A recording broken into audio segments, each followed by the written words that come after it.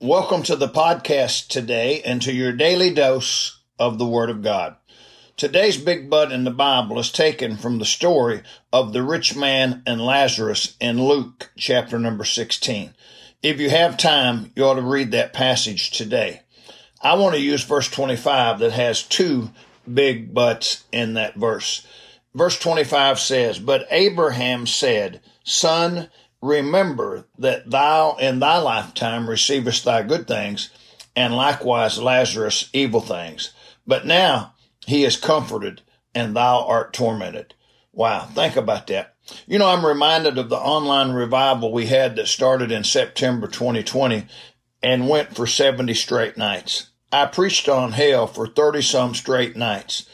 Notice that this rich man who never wanted for anything while on earth began to be in want in hell.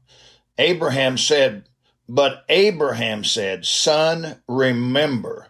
Wow. Abraham reminded the rich man that things have changed since he died and went to hell. Think about that for just a minute. So many people that have not been saved are going to face major changes when they die and go to hell. Things are not going to be like they were when they were on earth. One of the miseries of hell will be that we will still have our memory. I believe that according to this passage, that if you die and go to hell, that for all of eternity, you will remember some things from earth. I believe that you will remember every opportunity that you had to be saved.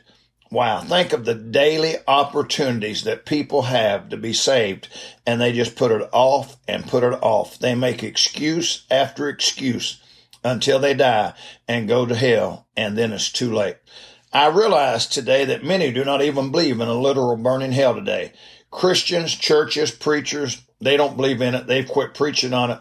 But let me remind you that Jesus, who was the greatest Bible preacher and teacher, talk more about hell than he did about heaven.